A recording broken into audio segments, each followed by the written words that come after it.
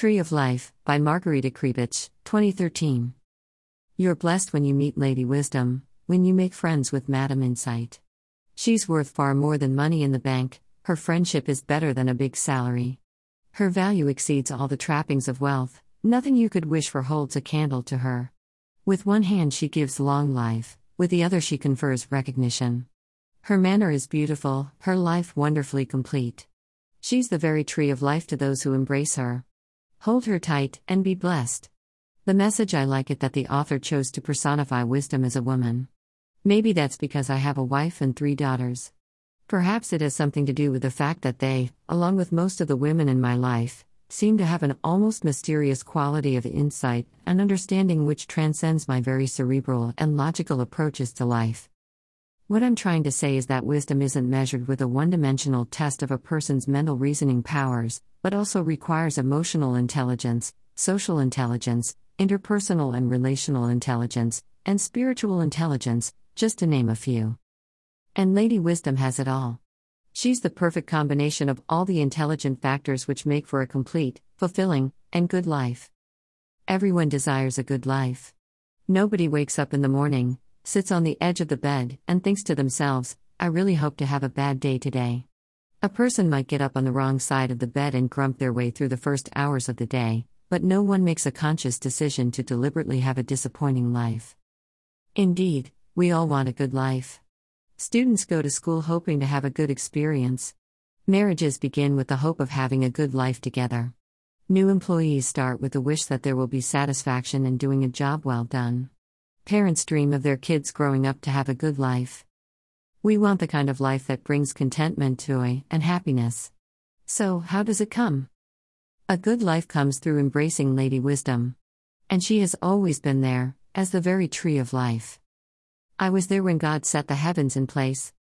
When He marked out the horizon on the face of the deep. When He established the clouds above. And fixed securely the fountains of the deep. When He gave the sea its boundary, so the waters would not overstep His command. And when He marked out the foundations of the earth, then I was constantly at His side. Proverbs 8:27-30, NIV.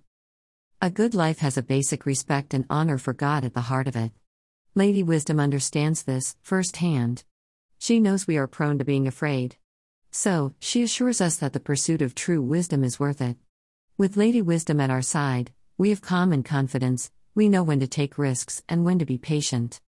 Most of all, our insecurities and anxieties begin to melt away as we connect with the image of God within us. Trust bubbles up from the depths of our soul, and we are no longer afraid of the unknown and what may happen to us. Greater than the fear of the Lord is the beginning of wisdom, and knowledge of the Holy One is understanding. Greater than Proverbs 9:10, NIV. The fear of the Lord means to honor and obey God, to be loyal and submissive. We know there is a good God from which our own good lives derive. In a state of trust, of calm and confidence, we are able to listen and hear Lady Wisdom's sage instruction. So, if you want to live a good life, and not just survive but thrive, then we must adopt a posture of listening. The prerequisite to any semblance of a good life is to have a teachable spirit, to give focused attention to wisdom. A fool is a fool, first and foremost, because he does not listen.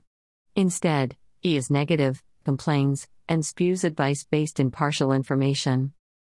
But the person who hugs Lady Wisdom and does not let go has learned to be attentive to the voice of God. Continual fear of people is a death-dealing practice. But the person who fears God by listening to wise counsel discovers a life-giving practice that will serve them well for a lifetime. The teachable spirit bends the ear to hear good advice. Such a wise spirit inclines toward acquiring knowledge and learning the skill set needed to live a spiritually abundant life. For the Christian, therefore, we cannot learn if do not read. The Bible is a book.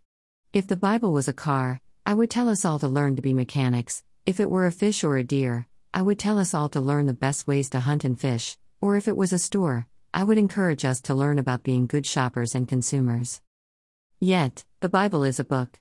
So, we must read it, memorize it, meditate on it, and learn from it.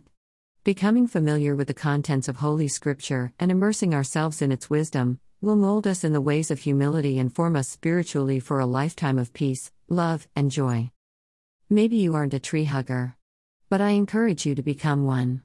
Embracing Lady Wisdom is the surest way to avoiding unnecessary problems and finding purpose in life. Indeed, because she is good, we become good. Today, God of wisdom, let me experience your good and gracious heart. Draw me into your very being, into the core of your love for me, others, and the world. Give me a glimpse of others from your good, right, and just perspective, in loving them, forgiving them, and delighting in the way they give glory to God through their very existence. Help me to discern out of that place of deep affection for humanity, that I, too, might be a useful conduit of your love in the world. Amen.